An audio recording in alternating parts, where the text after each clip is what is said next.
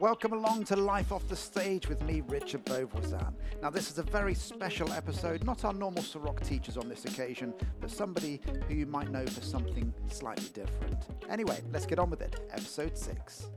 My guest today is a taxi dancer, golfer, tennis player, plasterer, dancer, and one of the nicest people you will get to meet. You may know him slightly better for being an Olympian or a rubber chicken, though.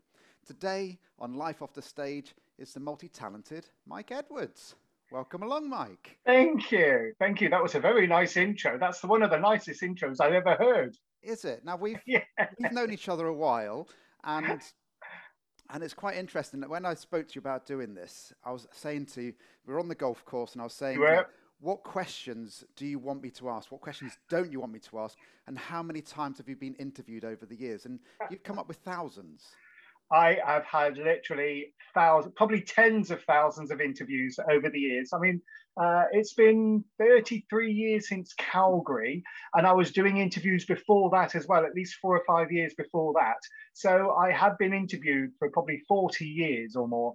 Wow. And and I don't think there is a single question that I've never been asked. There are questions that I like to be asked, and there are questions, more importantly, that I do not like to be asked. So now I know we've had that conversation, and I'll be honest with you, I haven't made any notes about which ones you didn't want to be asked. So we'll see if we get down to that point. But importantly, as I say at the beginning of all of these interviews, I have to internet stalk my guests. Okay, now for yourself, it was slightly different. Okay, but if you type in Mike Edwards, okay, then you get these 4 people first coming up: an English cellist, a footballer, an American footballer, or a high jumper.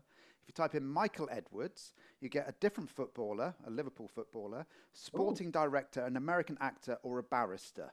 And you're not those people. Obviously, if you type in Eddie the Eagle, you get something slightly different. But you as a person, we don't actually get that much online about, which I thought was fascinating. Yes. In fact, the only Michael Edwards I know was chairman of British Leyland, and that's going back 40 years or so. No, there's many more. He's well down the list now. Oh my word, he was top of my list back then. I thought there's another Michael Edwards, but I don't know. I don't meet many. No, mind you, I don't meet many Eddie Edwards as well. There are a few. I think there's an Eddie Edwards tennis player. Yep. So, but other than that, I'm not quite sure. So, but of course, Eddie is my nickname rather than my real name. So. It is, yeah. Where did that come from then? I'm going to do the classic question. Yeah, that's number 5 in the top 100 questions. Say, have you got an actual list? Yes. Yeah. Eddie comes from Edwards. When I was born Michael Edwards, and then when I went to infant school, all my friends at infant school used to call me Ed because of Edwards. And then Ed went to Eddie. So I've always been known as Ed or Eddie. And then when I started skiing, I used Eddie Edwards rather than Michael Edwards. And I'm so glad I did, because then Eagle was great for Eddie the Eagle, whereas Michael, what can you think about Michael? So yeah, I'm glad I kept my nickname. And so people know me as Ed, or people know me as Mike. It's quite strange. When I first met you, I was like, obviously I knew who you were and all of that, and it must be very strange for you being in the dancing environment, which is obviously how I know you, for people to be looking at you and going, oh, it's him still. I don't know if you ever still feel that ever when you go to a new venue or something like that. That is one of the worst questions I get asked is, do I get recognized a lot or things like that? And I don't know, because I don't look for it. No. But people are... quite open, and they say, oh, you look familiar and things. But if people ask me my name, if I'm dancing, I'll always say Michael, because I'm doing my own thing. This is my personal thing that I like to do as Michael, where, it's not my kind of work as Eddie Edwards or Eddie the Eagle. So whenever I dance and they ask me my name, I always say Michael. If they already know me as Eddie, or if somebody has told them that it's Eddie, then that's fine. But I'll always say Michael. Well, today is about Michael Edwards. It's not about Eddie the Eagle Edwards. Yes, which is quite nice. But I generally do not look for whether people recognise me. I did when I was from Calgary, but then everybody, because I was on the papers for months and TV all over the world and stuff, and so I didn't have to look for it because it was so obvious. Nowadays, it's not so obvious. But I don't look for it, and I certainly don't court it as well. I did think it was strange the other day. As I said, we played golf together, and we were standing behind the first tee, and we were having a chat and blah blah blah, whatever it was. And the chap came over to us, and I thought, oh, he's just going to give us a bollocking because he was taking his tee shot, and then he came over and he went, "Are you Mr. Edwards?" And I was like, I forget who you are most of the time. Yeah, that's nice. I know you as Mike Edwards. Yeah, and that's what I like. I like people just to treat me normally, treat me, if people know me as Mike, then that's great. And I just want to be treated just like anybody else. But it is nice when people do come over and say, oh, I love the film. I remember what you did 33 years ago. It was brilliant. And that's nice when they do come up. But I still just want to be treated just like anybody else. And if I've upset somebody, then tell me I've upset you or whatever. You don't need to, put on any airs and graces or anything like that. Just treat me like any other normal person. And that's what I like. I always have done. I always have done. You have. I know yes. one of the most important things to you, and this is something that I'm guessing not that many people know about you. Okay, but you have a stack next to you, don't you, of one of the most important companies ever. Okay, now we are going to do a quick bit of advertising here. Okay. This is one of about 8 stacks of cups because I normally use a refillable one. But of course, because of the COVID situation, we're not allowed to take them in and they don't refill your cups. So I've had to use all these paper cups. So instead of just using them once and throwing them away, I keep them and then I use them at home. So I don't wash up anymore because I just use my Greg's cups. But I also use them for plastering. If I'm mixing up a small amount of mix, then I can use the cups to make sure I get the mix right. So you were known originally as the plasterer that turned into a ski jumper. That was yes. kind of one of the things. And I don't think people realise you still plaster. I do, yeah, not very often. And I only do it really now for friends and family. At the moment, I'm rebuilding a shed for my sister. My brother was supposed to do it. He promised her he would do it 2 years ago, and he still hasn't rebuilt the shed. So she's asked me to come over and do it. So I'm spending a week over there doing that. But yeah, I still do a bit of plastering. A friend of mine is a builder. And whenever he does an extension, he usually gives me a ring and says, if you've got a few days, can you come over and do some plastering for me? And I'm quite happy to do it. But I only do it now really for friends and family, because the worst thing with plastering was not so much doing the plastering, it was the money and trying to get the money. And some people were really bad payers and they would take a year or two to pay me and all that kind of thing. And I just think, oh, I don't want that hassle anymore. So, which is why I tend to do it now. I like to do it. It keeps me fit. It keeps me grounded. But I'd only really do it for friends and family. And a few people from dancing, I've done a bit of work for, plastering wise. So it's nice. Of all of the tradesmen's jobs, so being an electrician or a builder or a plumber and all of that, a plasterer is the one that I would never do. We had our entire Artex ceilings in here, right throughout the house, taken down and then replastered. And I watched those guys work for 2 weeks. And dear mercy, I mean, apart from standing on a milk crate, which is obviously the standard thing that every plasterer does. It is. I've got 12 of them. Yeah, that process of doing that day after. Blimey. Yeah. Ceilings are quite, physical. The process of doing a ceiling, and probably 90% of my work was plastering over old Artex ceilings, which is not nice at all. But luckily enough, my house, I just ripped all the ceilings down anyway, and then reboarded them and skinned them. So, plastering is quite nice. I had the scenario in our house that they quoted for it, and then they came to actually do the job, and they were expecting just to knock the tops off and then replaster over the top. Yeah. And they went to knock the tops off, and it had never set, so it crumbled like sand. Ah, and then had to take the whole lot down. Yes. And I've never seen such a mess ever. We had to clear every room out. Put it back. Whenever I do plastering over an old wall or ceiling that's been painted or artexed, I always warn them that it might cost you this much, but it could very easily double, because once you start plastering, although the plaster will stick to the paint or the Artex, the moisture goes through and then it pulls it all off the wall, and it blisters and it looks horrible, and you have to take it all off and start again. So it's never, a straightforward job with plastering, unless you rip the ceilings down, reboard them and skim them completely. You get a much nicer job as well. Well, you never know. After this, you may get an influx of people saying, "I need a plasterer. Can you help me out?" Yes. I don't mind having a few dancers out. If I get a few free dances out of it, then it's worth it.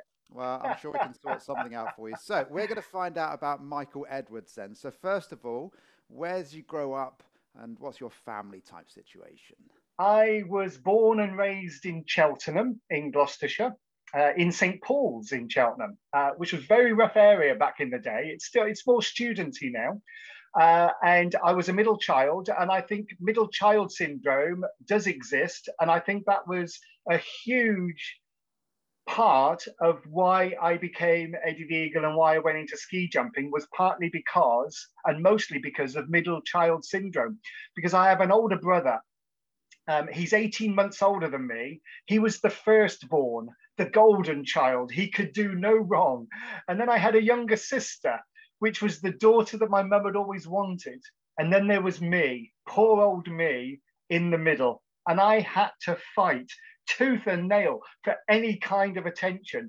And that gave me the tremendous resilience and the tenacity and the never giving up spirit that I used when I started skiing and then went into ski jumping and managed to get to Calgary. But I think it all became because of being a middle child and having to fight for the attention.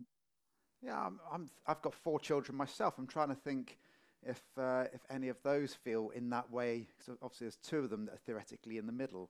But yeah, I suppose my middle child out of the first 3, yeah, probably is the most independent. That's for sure. Yeah, there's a lot of that because my brother has never left Cheltenham other than to go on a honeymoon once. I don't think he's ever left Cheltenham, and he's never been more than a mile away from my mum and dad.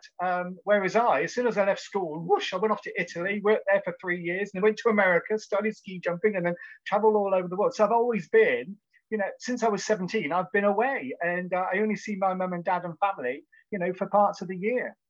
So yeah, I've always been very, very independent. Yeah, it's a strange thing. I'm similar myself in that I left home at 16.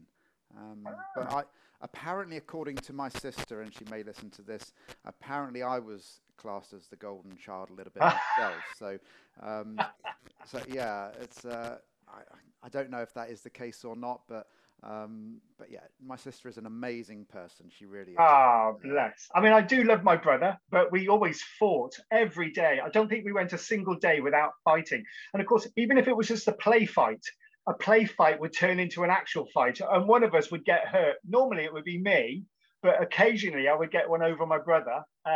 And yeah, we were always fighting. So, but I do love him to bits. But we only see each other probably twice a year. In fact, I'm seeing him this weekend because it's his birthday. So, and that's usually when I see him. I go over there on his birthday and say hello, and then I don't see him then for the rest of the year. But I still love my brother and his sister, of course. Yeah, it's always difficult. It's certainly over the last 16 months we've been living, family can be quite important, and seeing them can be challenging sometimes for everybody as well. So every family is different. As I say, you can choose your friends, but you can't choose your family. So there are some people who wouldn't dream of meeting the rest of their family ever. But I still like to see my family, but I don't need them with me. I don't because I travel all over the way, travel a lot.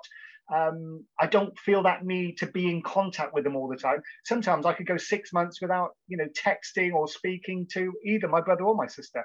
But it doesn't mean that I don't think of them. It's just that I don't need that constant, Yeah, there are some friends, aren't there, that I've got ex-RAF friends that when I see them, even if we haven't seen each other for 4 or 5 years, it doesn't matter. You just pick up where you left off. Exactly. Yeah.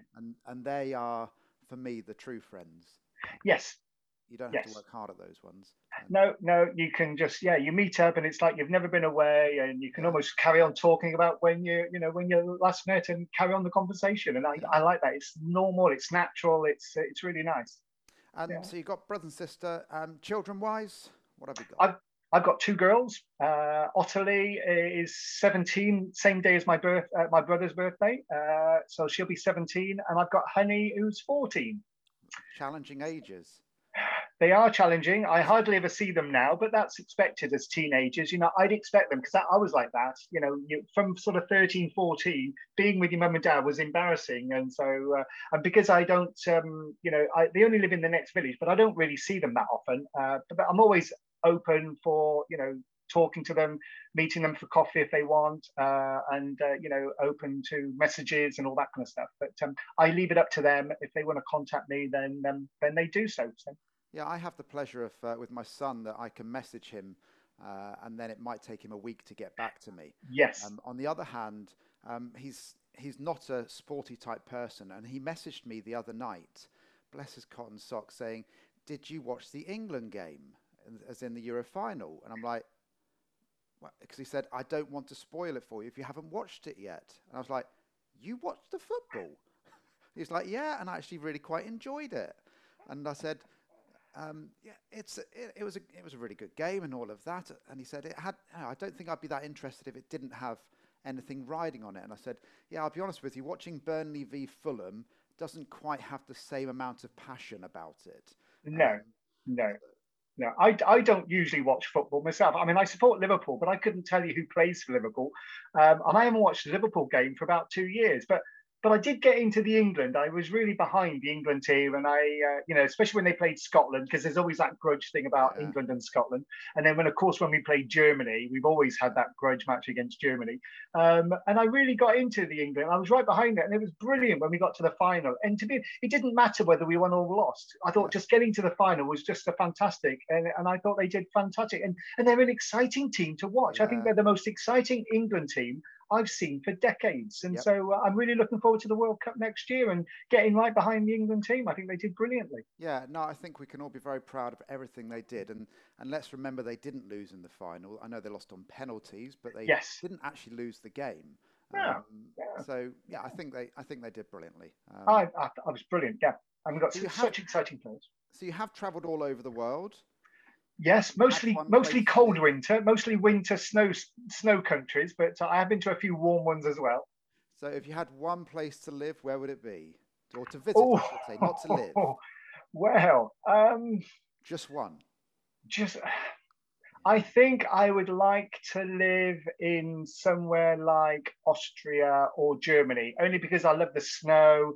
I can go skiing, I can go ski jumping, and things like that. But I loved Barbados when I went to Barbados. I've been there about 8 times, and I love it there. But I don't like the heat too much. I don't mind a bit of heat, but it gets too stifling. And I like the cold weather. I really love the cold weather.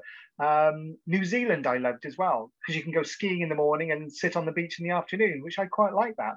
That's the best of both worlds, really. Yeah. Ski in the morning and beach in the afternoon. I thought that would be a perfect life. So it's a very bizarre scenario in New Zealand, isn't it? They have such variable weather in such a small amount of space. Yes, I was there in Christchurch taking part in the ski festival. It was back in about 90, I think it was about 96, 97. And we had to jump out of the 4th floor window of a hotel and come down a ski jump and then off. And we were doing tricks and things. And there was a couple of thousand people in the park right by the jump and, watching. And we were doing a bit of a ski jump display. And it was great fun. And I loved New Zealand. I was there for about 2.5, 3 weeks. And I thought I could live here. Yeah. It was lovely. Yeah. That's very good. Now, just you mentioning Austria reminded me of one of the most daring things that I've done. Okay, and one of the most daring things that I've done is they had a flume. We were skiing over in Austria, and they had a flume in the local leisure centre. And I love flumes. Okay, and you've got the normal flume where you're either laying on your front, you go forwards, you go backwards, whatever it may be, and they're great. And you get some really quick ones. This was one of those flumes that you walked up an extra set of stairs, and they had a person at the top.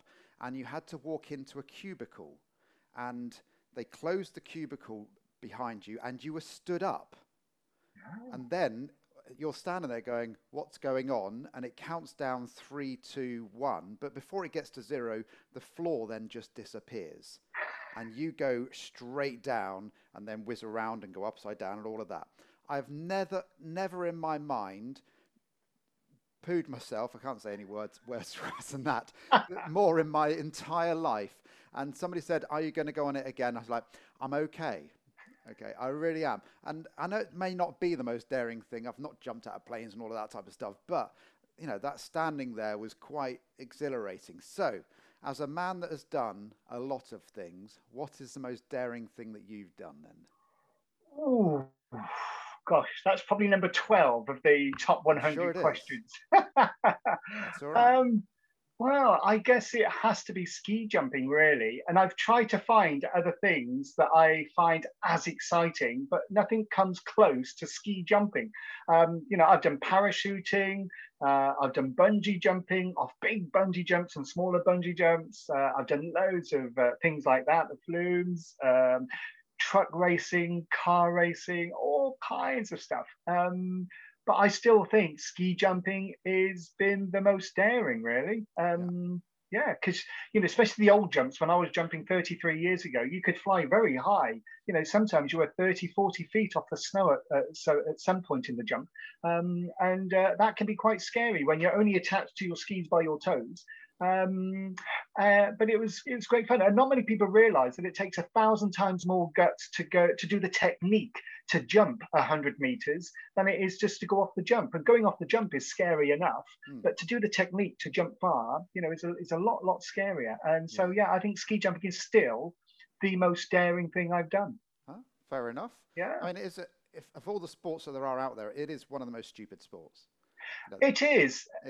Yeah. Whoever thought of the process, let's stick you at the top of a hill, make you jump off and then land. Yes.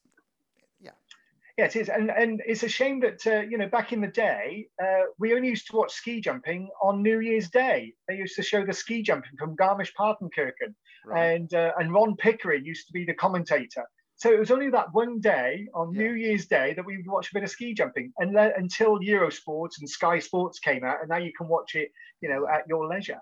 We only got to see it one day a year. But I was in America racing, and I saw the ski jumps and thought, oh, I'll give it a go, and not realizing that 22 months later I'd go to Calgary and actually get to the big jumps and do the Olympics. But there was always in the back of my mind, I thought, I wonder what that's like to do. But I never thought I'd ever get a chance to do it, but I did. Well, you did. Well, on a very different note, okay, this may be number 10 on your list.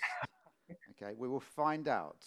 So what is your favourite song at a karaoke night to do then? Oh, on a karaoke night. So where does that rank on your list, by the way, just very quickly, of questions you're often asked? Oh, no, I don't get asked that. I have been asked it a few times, but it's probably outside the top 100 okay, I'm pleased questions with that, I've been asked. Because I generally, although I like going to a karaoke bar and singing along with the people that are singing songs, although some people feel like they're very professional singers and they don't want people to sing along to the song, whereas I like to sing along with them. But whether and I have stood up a few times. Normally when I do a karaoke, I'll sing with somebody. Right. So we'll do something like Grease. So I think one of the songs from Grease, because I would always sing with somebody else, and then we can sort of sing together. So I think it's one of the Grease songs that I would probably sing. Well, next time we're at dancing, that's it. Summer Loving's coming on. We're going to get up there. We'll get the microphone sorted out for you. Well, of course, I have sung a few songs in my life. I had Fly Eddie Fly, which reached number 50 in the British charts back in 1988. Did it? I didn't even see that. Yeah, and I sung a song in Finland, which reached number 2 in the charts. Well, and I sung in Finnish. So I should have called you a pop star in your intro then. Well. Exactly. Yeah, you missed that out. Yeah. So outside of, obviously we're going to get onto dancing fairly shortly, okay? But outside of dancing, what else do you do for fun? We've discussed that we play golf as well. What else do you do? Well, I try and do as much as I can, really. I like, playing things like five-a-side football, but I've not joined a local one yet, only because I can't devote constant time, every week to it. So it makes it a little bit more difficult. I love to play golf. I love to dance. I love to get out on my bike and go cycling. I go running. I like to go to the gym sometimes, mostly physical stuff. Get out and play games, play sports, whether with people or on my own. Well, when you came around here for a lesson a while ago, and I said that I played tennis, and then I watched how you practiced doing your serve, it was pretty obvious you were a very good tennis player as well. Well, I did play tennis years ago. When I was in America ski jumping, when I wasn't jumping, I would go down to the tennis courts because they quite like their tennis in America. And I played regular tennis, and I was playing regularly almost every day, whether it was for half an hour or for 3 hours. I would play every day, and I really got into the tennis, and I still love it. But I was put off when I was a teenager, because I wanted to learn. I wanted to join one of the local tennis clubs in Cheltenham, but I only wanted to join during the summer because I was away in the winter skiing and doing all my skiing stuff. And they wouldn't let me. They said, "Oh, you have to join them for the whole year. You can't just join for the summer." And it really put me off. They were really snobby about it. Yeah. So I ended up just going with friends down to a small tennis court, or pay as you go at the municipal ones in Montpellier. But I could only play with a few friends, whereas I'd have loved to have learnt and played better tennis at a tennis club, but they said, "Oh no, you can't just join for 6 months," and I couldn't do it. So. You know, I've got a tennis lesson coming up myself next week, which I'm looking forward to, because I'm an okay player. I've been told that I could be quite a good player if I was more consistent. So I'm aiming to get the consistency next week, not just from one lesson, of course. That'd be asking a lot, but yeah, there's a local chap around here that plays. So what's better, your forehand or your backhand? Do you play two-handed or one-handed, or? So I definitely have a good forehand. My backhand has always been terrible in regards to, well, it's not been terrible. I slice it most of the time. I have just been working literally this Sunday when I was playing on my double-handed backhand, which is going much better now. But yeah, I like to play tennis like chess, if I'm honest with you. I'm much more, rather than blasting people off the court, I'd rather move people around and that type of thing. Yeah, my backhand was better than my forehand. My forehand was a bit unreliable, but my backhand was usually, and topspin backhand was my best shot. I could do that really, really well. That was probably my most reliable shot, is my topspin backhand. So I reckon I've got a question for you now that you've never been asked, and that was my goal. Okay, this is the one. This is the moment. Okay, so what is your grip on your tennis racket? As in, how do you hold your tennis racket? Is it frying pan? Is it straight down? Have you been asked that question before? Yes, I have been asked before on a tennis court, because that's the only time I'm asked, really. But not in an interview. But not in an interview, no. But on a tennis court, it's so if you're holding the tennis racket out like this, okay. Just where is the racket? Is it that way? Is it flat? How is it? That way. That way, which is the old way of doing it. Yes. Yeah. Yes. It's I call it the traditional way of doing it. Yes. So yeah, it was. It used to be that you held it like that, which is how a few tennis players still do. Most of them hold it like that. Sorry, that way round, slightly backwards. Yeah. A lot of the top tennis players actually have it completely backwards. So if they'd hold it, it would be and you'd try and hit it straight. It would be hitting it with the back of the racket. But that's then when they turn the wrist over and then get that extra topspin, you see. All right. So that's, yeah. And recently I changed my grip to go from that to that. Yeah. And it's then made a difference to how more consistent I am. And I picked that up from a high quality YouTube video. Right. Right, I'll get onto YouTube afterwards and give myself a lesson. Yeah, I need to go and buy a tennis racket first. I've lost my tennis racket. I gave it to my girls, and I think they used it in the garden and to hit things with, and they use it as a hammer. And so I need to invest in a new tennis racket, and then go and start playing again a bit more regularly. So what we should do then at some point is we'll have a day where we go and play golf. Yeah. Okay. We'll then have a game of tennis, and then I play football every Friday at the local school, which is 5-side on AstroTurf, and you're welcome to come along to that. Oh. So we'll have a day of sport. We'll arrange it in the next few weeks. And then a day of rest the next day. I'll probably be flat on my walking for 3 days. Yes, that's right. And not being able to dance. But yeah, no, that'd be good. That'd be good. We've got a local court we play up here as well. And that'd be a fun day. That'd be a knackering day. Yes. It would be a fun day. But I found a question you've not been asked. I know. My life is complete. That was very specific. It was very specific. Yeah, what's the position of the racket? Anyway. Yes. Moving swiftly on. One that you have been asked, no doubt, a number of times. Then is your favourite dinner guests. Of course, I'm there as well. That's an obvious. Goes without saying. That just goes without saying. The equation. The present company expected 4 dinner guests. Who are they? They can be dead or alive. Dead or alive. Churchill. Okay. I think he'd be quite interesting to talk to.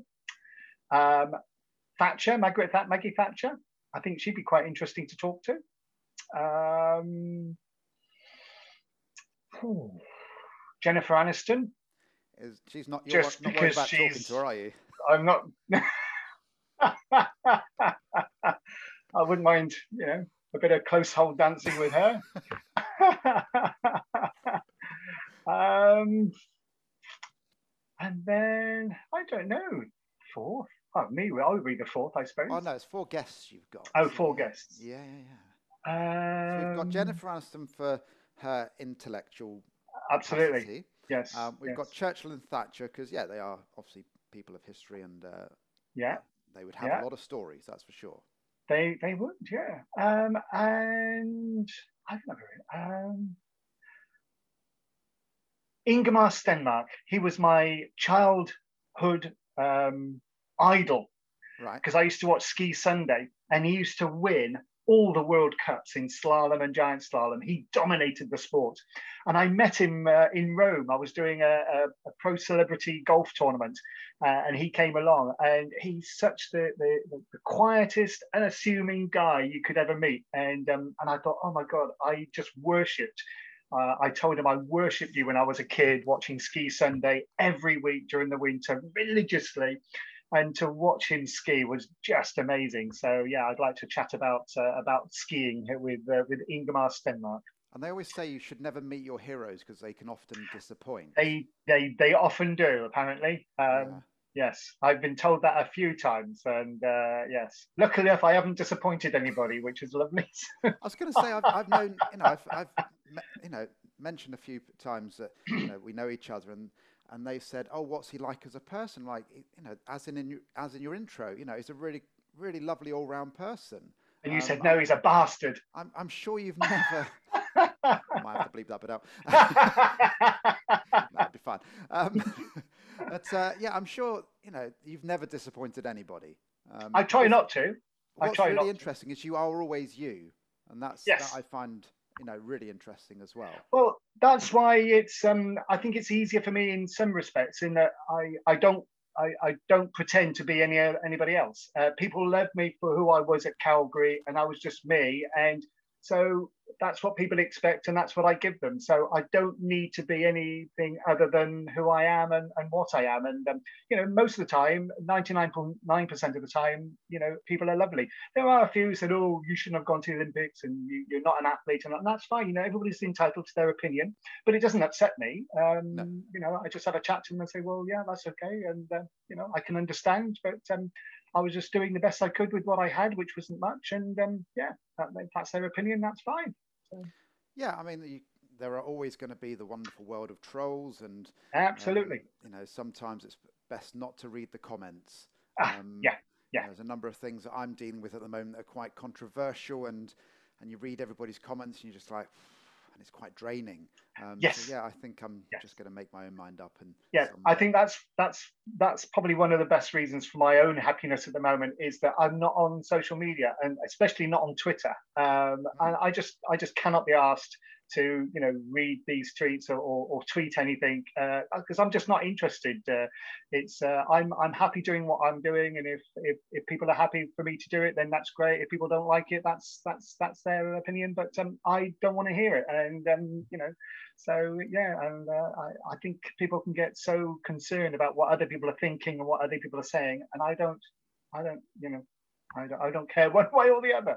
So no, you definitely are your own person, which I've always respected about it. So so we're now on to, so far we've done Michael Edwards. We are going to do a very quick bit of Eddie. Oh yeah. Literally 2 minutes there or thereabouts. Okay. So, and there's one question I'm going to ask you. Okay. So I've got listed down here a number of the things that you've done over the last 33 years.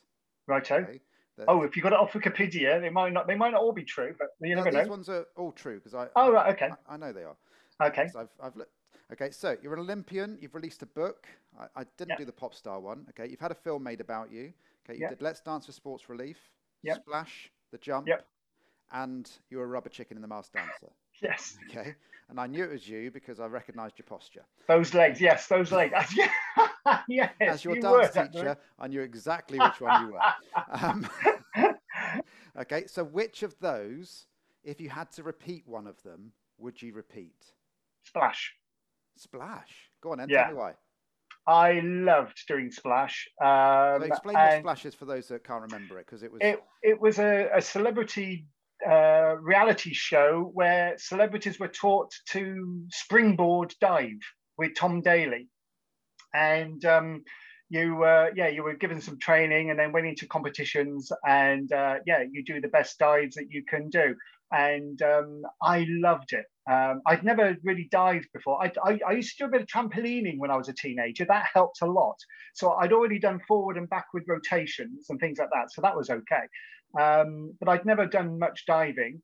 And then I'd never seen a 10-meter board before. And to stand at the top of a 10-meter board and look down was pretty scary. I've done that once. It scared I literally crawled up to the edge. Crawled back very quickly. That's right. And also, because you not only see the 10 meters to the water, but then the 5 meters to the bottom of the pool. So it's a long way down. And I never. 6'5" stature as well. That's right. That's right. And you're only wearing swimming costumes. You're only wearing budgie smugglers, and you think, "Oh, this could hurt." You know, and it does hurt. Even if you do a good dive, it still hurts when you hit the water at 30 miles an hour. Yeah.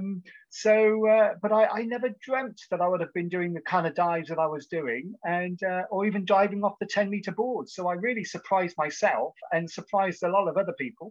I thought it'd be great if I could just get to the final, but to actually win the show was brilliant. And it was because of Splash. They then made the film, because I signed the deal to make the film 21 years ago. Okay. And I never thought of, after 10 years, I thought, well, the film will never be made. But then I did Splash, and that was the impetus then to make the film. So not only taking part in that show and doing much better than I ever thought I would and winning the show, and then it leading to actually making the film as well was just a bonus. But I would definitely do Splash all over again. So that's all in the past. And in the future, you've got all the traditional, I call them traditional, but the Strictlys, the celebrities, the bread and butter stuff, all of those types of things. Are there any that you would like to do, any that you wouldn't do? I have never refused a job ever. Not because that I physically didn't think I could do it or anything. I've just not been able to do them because I've been too busy. My diary's been too full. But I would happily do any of those 3 shows: The Jungle, Dancing on Ice, Strictly. I would love to do them. I think Dancing on Ice would be the most difficult, because people think that because you can ski that you can skate, when they're 2 completely different sports. So to learn to skate and to dance with a partner as well, I think that would be by far the most difficult and the most dangerous to do, for hurting yourself. I would love to have a go at The Jungle. I think it would be a great experience, being in a jungle with 14 or other celebrities, some of which I may not get on with very well, but it'll be fun nonetheless. Would you have that moment? Because this is always the crucifying part, isn't it? When they turn up and you go, "Who is that?" I do that all the time. Because I'll just say what I think, and I turn up and they say, "Oh, you met so-and-so," and "Oh, what do you do?" "Oh, I was in this, that, and the other," because I have no idea. I don't watch much TV, so and especially nowadays with all the reality shows like Gogglebox and The Only Way Is Essex and all those kind of things. I have no idea because I don't watch those shows. So and they get all these celebrities, and I haven't got a clue who they are. No. So it's very weird. I can imagine if you did any of those that you would do exceptionally well. Because for Strictly, for instance, we'll move on to dancing in a second, but obviously you've got some dance experience, which a lot of them wouldn't necessarily have. However, often it's much more difficult to correct something that's been done a long time, not to the standard they want it, rather than just teaching them from completely flat. And that's right. I said about your posture earlier, about maybe you might on the odd occasion poke your bottom out a little bit. That's right. I'm aware of that. I'm still aware of that now when I'm dancing. I thought, "Oh, am I sticking my bottom out?" But I think I'm still a bit of a one-trick pony at the moment, because I love my Ciroc and silk, and I would like to sort of start moving out to other types, other genres. A bit of ballroom, maybe a bit of salsa, and just broaden my knowledge and experience of other types of dance as well. And I think that will help my Ciroc as well, and because I can introduce those influences into the Ciroc and silk. But I do love my silk as well. I love the the music, and you can do what the music wants you to do, and you can be more expressive, more musicality. Because I really want to get into the musicality side. Because when one of the last workshops we did about musicality, and we say, you know, people just move from one side to the other, and I used to do that for so long, and now I'm really getting into musicality. I don't like to just keep moving one, you know, backwards and forwards. I like to put more into it, and so yeah, you never stop learning really with dance. I love it.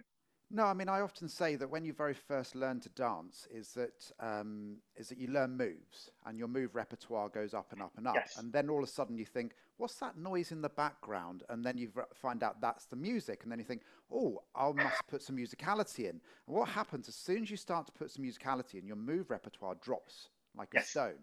And then you get better and better at musicality. And then eventually you bring your move repertoire into it. And that's when you become the ultimate dancer. That's the theory anyway. It just takes 20 years to get there. Yes. It does take a while. But yeah, doing the musicality is, for me, everything. Yes. That's, you know, having the connection to the music is what it's all about. Yes. So when did you start dancing, and how long have you been dancing for then? I started Ciroc. Well, actually, I did a bit of dancing when I was a teenager. Me and a neighbor. What type of dancing? It was disco dancing, and it was real, you know, what was that? Saturday Night Fever type stuff. Sort of doing this. For the benefit of the tape, Mike has just been demonstrating some Saturday night dancing. So we went to a couple of lessons of disco dancing, which was great fun. But then I didn't start dancing until about 20 years ago. And I just retired from ski jumping. I went for the 98 Olympics. And although I'd reached the qualification, the British Ski Federation refused to send me to Nagano in 1998. So then I retired at the beginning of 98. And I went back to live at home in Cheltenham with my mum and dad while I decided what I was going to do. And then I decided to go back into education and do you know, GCSEs, A level, and then do a law degree. But I was going to the gym, and one of the ladies in the reception said, "Oh, you should come dancing." And I came along to Cheltenham at the pump rooms and went to Ciroc there, and it was amazing. There was like 300-400 people in the room, all in lines, and they were dancing away, and it was brilliant. But I did struggle at the beginning because, you know, men lead, or traditionally men lead. And of course, you only learn 3 or 4 moves in that beginner's lesson. And then I thought, oh, and I was also very shy about asking a woman to dance. But the taxi dancers were great, and they would grab me on the dance floor, and I would learn those moves. But it wasn't until I started going twice a week, then I really started to remember moves, because, you know, leaving it one week after another, it was really difficult because I couldn't remember what I did the week before. But when I started going twice a week, that made a huge difference. And then I got better and better, learned more and more moves, and then I did it for about 3 years, and then I met my wife, got married, had kids, stopped dancing for about 11 to 13 years. And then when we separated about 5 years ago, I thought, oh, I want to go back dancing again. So I've been dancing again now for about 4 or 5 years. So about 8 years, but over 20 years. Yeah, and we've had many dances together, and again, for the benefit of the tape, Mike's a very good dancer. Oh, thank you very much. Oh, thank you very much. I never consider myself to be a good dancer at all. People do say I am, but I don't think I am. Well, I'll hopefully give you a fairly qualified opinion, I suppose, as a dance teacher, in regards to there's 2 types of dancing. There's how it looks and how it feels. Now, we may have mentioned your bottom on a couple of occasions, but the feeling when we dance with you is incredibly smooth. So yeah, you manage to transfer your body weight incredibly well, and therefore, from a follower's perspective, it feels like a great dance. Oh, good. Oh, that's. And I think my life as an athlete, be a skier and a ski jumper, we're always either, you know, training a lot, but I also look at body mechanics and body awareness, balance, and that comes into a lot when you're dancing. So when you do a move, I know instinctively what I need to do because I'm fully aware of my body shape and things other than my bottom sticking out. I think being an ex-athlete has helped a lot because I can pick up moves very, very quickly. Yeah, I had the same regarding my golf lessons that I had in regards to my pro turned around and said, do this. And obviously being a professional dancer Yeah. myself. You know how to move your body and control it. And he Yes. went, oh, you can do that straight away. And you're like, well, yeah, you just Yeah. need to do that. And he said, that obviously, being a dancer helps on that aspect. But yeah, it all kind of crosses over, doesn't it? Which is It fine. does. Strictly, for instance, the athletes are often very good because they've got the determination and the Yes. aptitude to actually do it properly. Yes. Yes, Why they end and up doing very well. I used to be a ski instructor as well. So, you know, when I saw other people who were horse riders or rugby players or any sports people, they would pick things up very, very quickly because they had that, the determination, but also the balance, the body awareness and everything else. And they knew where their body shape was and where it had to be. And they just needed to be taught, the basics, and off they went. So, yeah, they do pick it up very, very quickly. There's a good transformation from one sport to another. So what's been quite interesting, obviously so far I've mainly been doing Ciroc teachers and DJs, and I've asked them what they feel what makes a good Ciroc teacher. So I'm going to ask you from the taxi dancer floor perspective, what do you feel makes a great Ciroc teacher? I love what they call the KISS method. Keep it simple, stupid. So I think what makes a good any teacher, whatever whether it's dance or sport, is very simple instruction, very clear instruction, but also fun, making it fun. And I think that balance of both is great because you want to be entertained, but you're also learning something as well. And when you're laughing while you're learning and having fun while you're learning, it sinks in better and it stays in better. And so yeah, I think that makes a good dance teacher. So clear, precise, but fun too. Yeah, I think that absolutely nails it on the head. I certainly try and teach as technically correct as I can, whilst making it as much fun as I can. Yes. So it's nice to hear that I try and do what you're doing, whether I do it or not. Yes, you do very well, actually. Very good teacher. Yes. I always love doing it. So yeah. Well, I always love coming to the workshops. So yeah. Well, hopefully, this is being recorded in July 2021, so hopefully it will be opening back up next week is the plan. Yeah, so, but I do get very worried though when I dance with Zoe. I mean, I just shake all over when I'm dancing with Zoe because I'm thinking, oh my God, she's so good. Oh, what if I step on her toe? Oh. If it helps, I sometimes feel the same way myself when I dance with her. And she's my wife. Yeah, do you know, we had a really good dance session last Friday in our studio. And for those that don't know, we've converted the garage to be a little dance studio. And we've got 2 pictures in there of us competing in 2009 and 2010. And yeah, one of the pictures is where we're in a very deep seducer. And it was actually a move that went wrong. Zoe lost balance and I managed to catch her effectively, and they took a picture, and it's a great picture.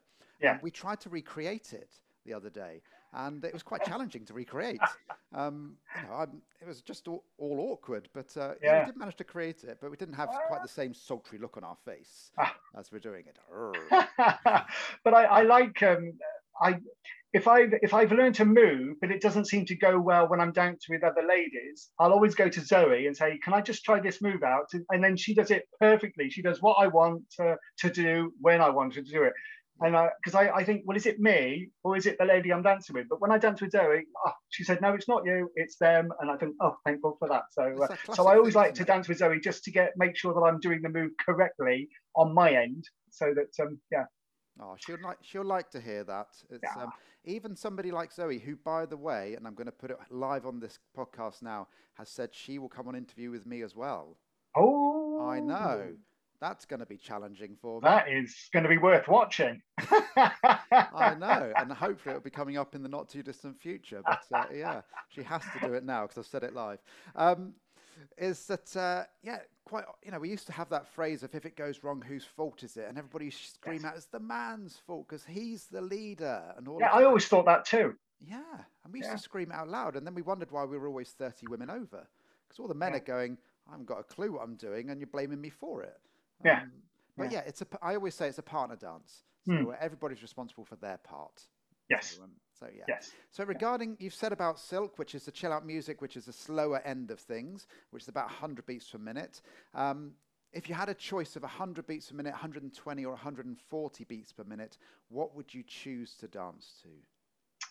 Probably 100, because I do like the slower. I like the silk. I can put more musicality into it. So yeah, I think the faster the beat, I'm more conscious of doing the move correctly, doing it smoothly to make sure that my dance partner is enjoying the dance as well. But it's a little bit more harder to put in a bit more musicality into it. So yeah. So I much prefer 100 beats a minute. Although, I can listen to a song because I've spoken to John Baker about it, and he's quite a good DJ. And he says, well, and he played one song that was 100 beats, but it still sounded really quick. And then he played another one, but it sounded really, really slow. So he said it's not always just the beat. So it was really interesting. But generally, yes, I prefer to dance to 100 beats, I think. Yeah, you've got different songs that have got different rhythms in them as well. Yes. So, for instance, Shape of You by Ed Sheeran, it's got more of a salsa beat to it. So although it is actually only 100 beats per minute there or thereabouts, it can actually feel sometimes quite a quick song. Yes. Yes, I find that quite difficult, that song quite difficult, because sometimes I think, well, shall I dance to the beat? But the beat is quite slow. But then when I dance to the rhythm and the melody, it's a really quick song. Yeah. But sometimes I just prefer that bit of quickness rather than, the beat is a bit too, especially when the music's going fast and you're sort of dancing slow to it, it doesn't kind of look like. So then I switch to the melody then and dance to it. But yeah, I find that quite difficult to dance to, that song. Well, my best tip for everybody, and I say this right across the board, is as a lead, the minute that you forget what moves you're doing and just simply listen to the music and let the music tell you what to do, that's when you become a good dancer. Oh, wow, one day. So that is, you are already a good dancer. It's, yeah. I wasn't fishing. And as you know, when you've been in lessons with me, I will never say anything, that I don't believe in. If somebody isn't doing it great, then I won't say they are doing it great, because otherwise that takes all credibility away from anything that I would ever say. As a teacher, you're put into a very trusted position that people are going to listen to what you're saying, take it on board and try and implement it. So it's a very responsible position. And there are different ways of saying it as well, isn't there? You can be still positive while you're saying you're not quite doing that right. If you try doing it this way instead, you might find it's a little bit smoother or a little bit better or a little bit more comfortable. And so there's sort of nicer ways of saying things rather than that was crap. As I say at the beginning of all the lessons that I do, time always goes by very quickly and I'm always very direct. But most people are still laughing whilst the lesson's going on. So I must do it in a reasonably good way, whatever way that is. But, keep doing what you're doing. You're doing it well. I will try. We're on to the music section. Okay, so I ask all my guests what their favourite track is to dance to listen to, and the most important one. Okay, so we've got your favourite track to dance to start with. Okay, so can you remember which one it is that you said? I think I said Thursdays by Jess Glynn. You did. Let's have a little listen to it. For anyone, I want to laugh, I want to cry. Don't want these tears inside my eyes. Yeah, don't want to wake up and feel insecure. I want to sing, I want to dance, I want to feel love inside. And there's Thursday by Jess Glynn. We can never play too much of it. I know. I like a couple of hers. There's a couple of songs from Jess Glynn which I quite like to dance to, and that one especially as well. I like the words to it as well. It's a good song. So yeah, I do. I always try and get up quickly and dance to that one. I used that track yesterday in a lesson and saying that I think it's an incredible track. And if you listen to the words and the feeling of the words, and regarding musicality, that's what we were doing. And it isn't a kind of a cheeky, let's do that type of song. It is very much more a feeling and a lyrical and that type of song. So so yeah, an amazing song. You can get some good light and shade in that, even though it's still quite a quick song. You can still get plenty of light and shade and musicality to that. Yeah, it's 112 beats per minute. Right. It's not that quick. No. I thought it was quicker. Yeah. So what would be your favourite song to listen to then? I say Lighthouse? Well, you did say that. You also said Hold Me While You Wait. Yes, that's right. Louis Capaldi. Yeah. Yes. Oh, there's two Louis Capaldi songs. That's one of them, and there's another one as well. But I love Louis Capaldi at the moment. He does some great, and I love dancing to it as well, because we play at a lot of silk events, and I do like that one. But I like listening to it as well. Nice song. Let's have a little listen. Hold me while you wait. I wish that I was good enough. If only I could wake you up, my love, my love, my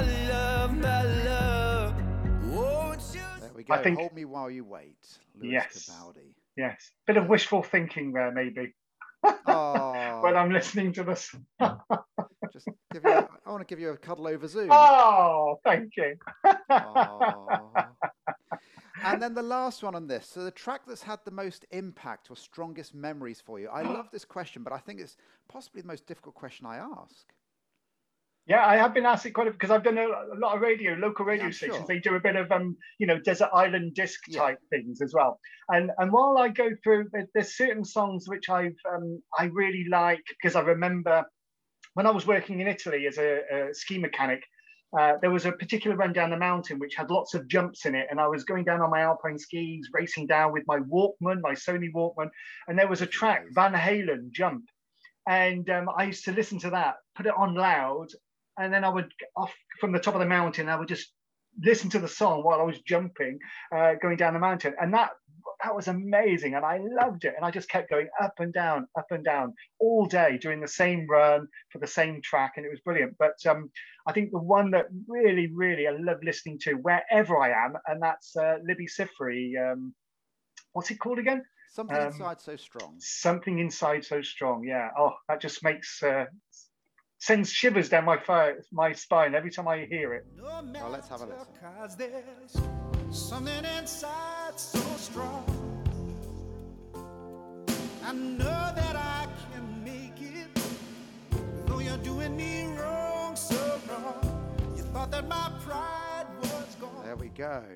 There are now your 3 tracks. I love that one because when I started skiing at 13, I fell in love with the sport. It was all I ever thought about, talked about, dreamt about was skiing. And then I told all my friends and family that I wanted to go to the Winter Olympics, and they just laughed. And they said, oh, it's impossible. It can't be done. We don't even have any snow. But the more that people told me that I couldn't do something, the more that inspired me to prove them wrong. And listening to that, there's something inside so strong that makes me want to go out and just prove people wrong. And I just wanted to, because I just loved my skiing and then my ski jumping. Nothing was going to stop me. And no matter how many people told me that I can't do it, it can't be done, I thought it could. And that sort of holds it in that song, which is really, really nice. I was going to ask you a question earlier about what your favorite personality trait was, but I know what it is, which is resilience and that determination and all of that inside of you. So is there anything that you've got in the future that you feel that way about? No, not yet, but I do get quite I get quite excited whatever I get asked to do. Because production companies come to me all the time and say, oh, we're thinking of putting a show together about this, that, and the other. Would you be prepared to do this, that, cliff diving or bungee jumping or, going into the jungle for a month, with a machete or whatever. And I think, yeah, that sounds like cool. That sounds quite good. And I go off and do it. So I've always been open to lots of different experiences and never afraid to try them. And I've always been like that. And I think I always will be. So while there's nothing at the moment, there will be when somebody comes to me and says, oh, we're just putting a show together about this, that, and the other. Can you come and do this? And then I'll attack it with vigor and give it my all. And that's what I like. But I like the flexibility so that I can do anything I want to do, which is why, I like doing my building work because I can down tools at any moment and go off to America or go off to Australia or go off to Europe to do this, that, and the other, which is why I've never got a full-time job. I like the flexibility to be able to go off and do these things, and I'll always be like that. I think you're a little bit past working for minimum wage, £9.50 an hour Yeah. at Tesco supermarket. I'm not quite sure that's going to cut the mustard for you anymore. Well, in another 20 years, maybe. I'll quite enjoy it. You'll be there on your tills going, oh, look what you've got today. Yeah. So where shall I put these carrots? I know where you can put these carrots. There's the accent coming out for you. Yeah. Have you ever had an accent, a proper West Country accent? I did have, but and it does come out when I'm sort of back home, back here, and especially when I'm down in Bristol, because they're a little bit more Bristolian down there. But generally speaking, I don't think I do. But it does come out every once in a while, especially when I'm with my brother and my sister. Then it does come out a little bit. If I'm with people with a really strong sort of West Country accent, then it does come out. But generally, I don't think I do. No, it's you have a very English accent. Ah, Yeah, people often ask me where I come from, and I always go back to a story in the RAF, which was an officer was giving us a briefing, and he said, "Try and figure out where I come from," and people said Oxford or wherever it may be, and then he went into his real accent. He was a Geordie, and he had a full Geordie accent. But at this point, this is in the late 90s, it was still the scenario that officers had to have an English accent. wow. And he had to hide his Geordie accent as being an officer, which I find flabbergasting. It was that, not that long ago, but it was still kind of frowned upon to have an accent. Like the BBC, it's fair, only in the last couple of years, they've really allowed other accents on. Yeah, yeah. Yeah, when I listen to BBC plays, in fact, there's a lot more plays from Scottish accents and Welsh accents and all that kind of thing. Hardly any English accents. But I've noticed a lot more accents in future on the BBC now. And then I've met people in America who've lived there for, 30 years, but they've still got a really strong Scottish accent because that's where they were born and raised, and they've never lost it. And then other people, have completely changed. Their accent's completely gone, or they can bring it out when they want to, but generally you wouldn't recognise them. And others have still got that accent, even though they've left the country, decades ago. Well, I didn't even know until I did a radio show. When I was in my late teens. I worked on hospital radio for about 3 years, and I used to listen back to the recordings. And I didn't know until I think I was about 20 that there was the difference between the th sound and the f sound. I didn't even know that was the difference. I grew up in Portsmouth. It's a very East End London accent.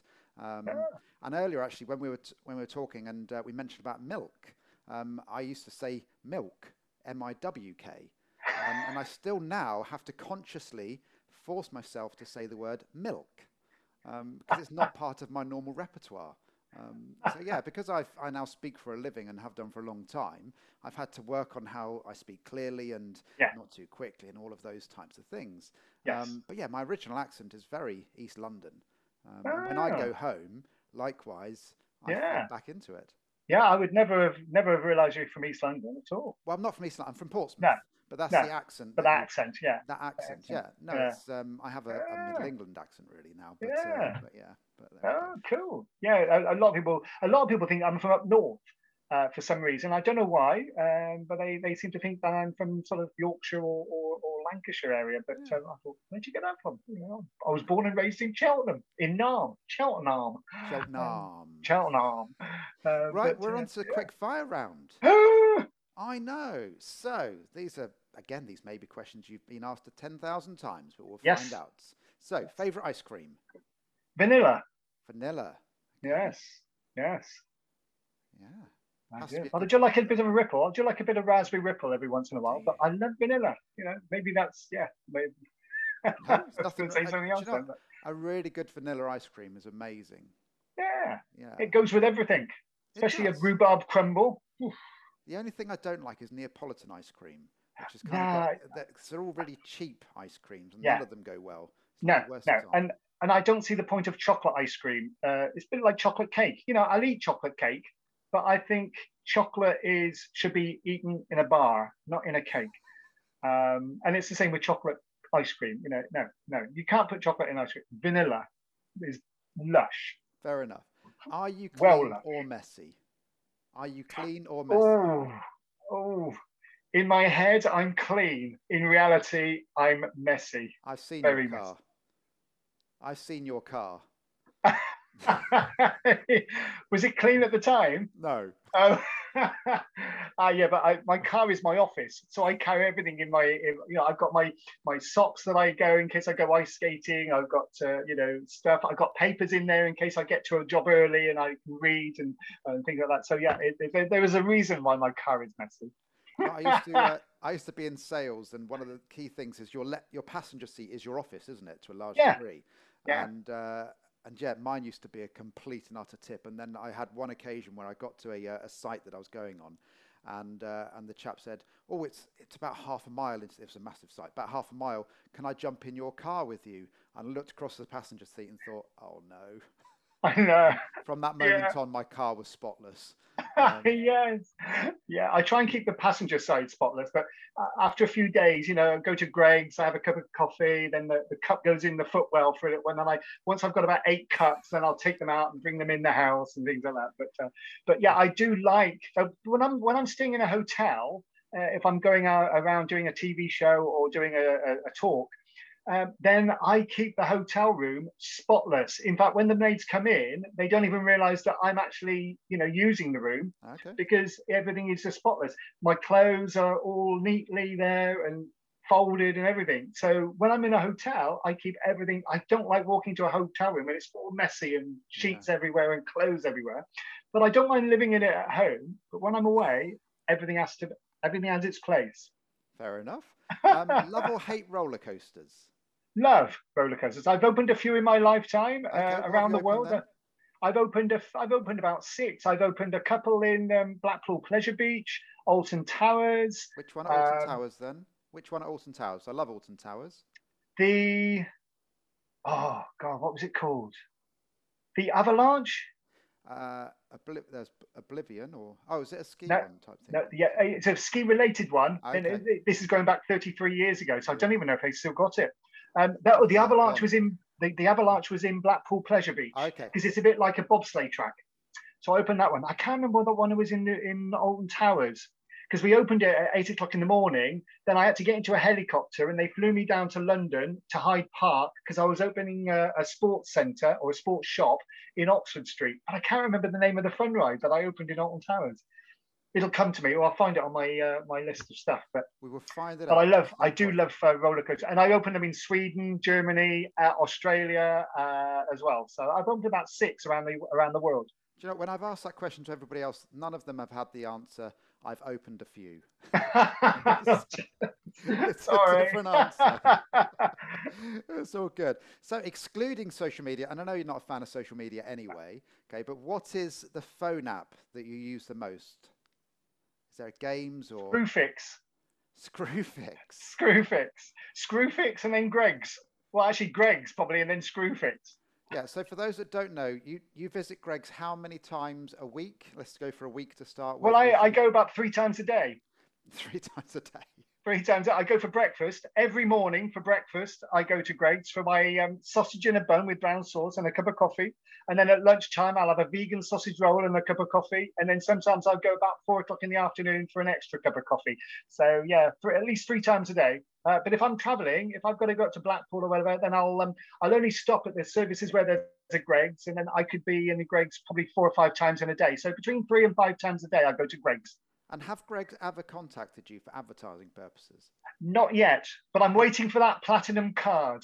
Are you? I'm waiting for that, but their profits will nosedive if they give me a platinum card, because then you get free Greg's for life. Do you? And I thought, well, are they going to give up $1,500? I spend about £1,200 a year in Greg's, and I'm thinking, well, they want to give up that, just to give me a card. I thought maybe that they probably want the profits. So I don't know. I think you would definitely be somebody who would be passionate about in the advert. Yes, and definitely a high user. I am a very high user. Yes, I am a very high user. Your tax records, Greg's. Well, I do. I actually do. Yeah, I speak to my accountant and I say, because that is my, if I'm staying in a hotel to do a job, then instead of spending, because I stayed at the a hotel, a 5-star hotel, when I was doing the Masked Dancer. Yeah. And I had a club sandwich in the hotel, and that was 85 quid. I thought, how many Greg's can I have for 85 quid? Yeah. So yeah, I love Greg's. It's great value for money. Yeah. I'm still trying to figure out £85 for a sandwich. Yeah, it was a club sandwich, and it was a black brie crumble and ice cream. And that was my meal, because we didn't finish until quite late, and they said, oh, go back to the hotel and order room service. And I normally don't order room service. I'll normally just go round to Tesco's Express or Sainsbury's Express and get a sandwich. But I thought, well, this time I'll treat myself. And then when I had it and I saw the bill the next morning, 85 quid, and it was going to the production company anyway, but I was embarrassed, and I thought, oh my God, because I wouldn't pay that myself. I thought No. I wouldn't want a production company to pay that for me anyway, as well. 85 quid for a club sandwich and a crumble and ice cream. It was just But you know, amazing. I think that's what people love about you, because I know you go around and do loads of Q&As and all of lots of different interviews and stuff, and motivational speaker and all of those, and they see that you are a normal person, and that you wouldn't think £85 for a club sandwich is reasonable, because that's not reasonable. There's no loaf of bread Yeah, that costs that no, amount of money. no, no. No. And when I was doing the Masked Dancer, they kept ordering taxis for me. Oh, we've got you a train to Paddington, and then a car to take you to Pinewood or Pineapple Studios. I said, no, it's only at Covent Garden. I can walk.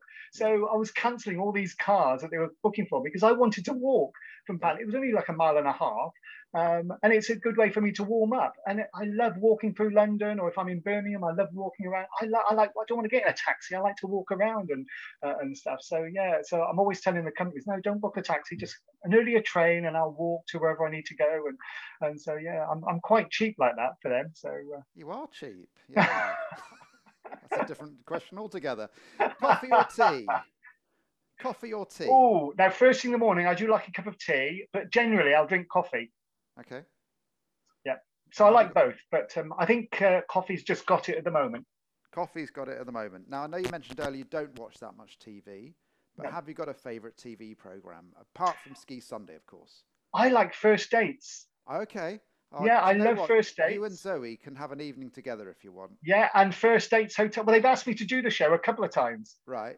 But I've always refused so far. But whether I'll refuse again, I don't know, because it was for charity, and it would have been £5,000 for charity, which would have been nice. And I thought, well, I might meet somebody out of it. You never know. Yeah. But I do love the show, and one of these days, if they ask me, I think, well, yeah, why not? I'll do it and see what happens. They've asked me to do First Dates and First Dates Hotel, but I've refused both of them so far. But one of these days, I will do it. But yeah, they're my favourite shows. And then after that, it's things like Grand Designs. I like Grand Designs because of the building side. I'm always into that kind of thing as well. So yeah, no, as I say, Zoe loves all of those. Say Yes to the Dress. When I look on our BT box, and it's got like 12% free, and I'm like, why have we got 12% free? And then you look at the recordings, and there's 142 recordings of Say Yes to the Dress. And then First Dates Hotel has got about 40 recordings as well. Yes. Yes. When is she actually ever going to watch these? Yeah, and I can never work it out. Sometimes it's obvious. Oh yeah, he's into her or she's into him or whatever. But most of the time, I cannot work it out at all. And they don't look as if they're enjoying the date. And then all of a sudden, I'll go on a second date. I thought, my God, you look like you had a face like a slapped arse, and yet you're saying yes, I'll go on a second date. I have no idea. I cannot read women at all. So. I can't read anyone, let alone women. And here's the last question for you then in our quick fire part. If you came back in your next life as an animal, which one would it be and why? Oh, I think I'd come back as a cat. Oh, it's a popular answer, a cat. Yeah. Why? Yeah, because I like cats because they're independent. They'll let you stroke them if they want you to. If they don't, you'll get scratched or they'll walk away. They very minimal maintenance. I can go away for a week and the cat will be fine. If I had a dog, oh my God, it would be a nightmare trying to find somebody to look after the dog. Whereas a cat, it's fine. It will go and find somewhere to eat and sleep. It's fine. So for your lifestyle, it's definitely because you're obviously not always at home. That's right, and so I think it's sort of based on my sort of the way I am now. I think in my next life, yes, I think a cat would be just like me now, really. So yeah, I think I would come back as a cat, as long as it's yeah. I think a nice fluffy cat. I think the worst answer anyone could give would be a mosquito. We had a very strange scenario last night in our bedroom. I want to come back as a wasp. When you're laying there and you hear that like that, you're like, oh no. And we turned the lights on and we got up, and I'll admit it, the mosquitoes didn't survive this experience, sadly. No. Okay, but we were there with tissues, there was 2 of them in the end, and we were there with tissues trying to catch these mosquitoes. And you know what? They were slippery.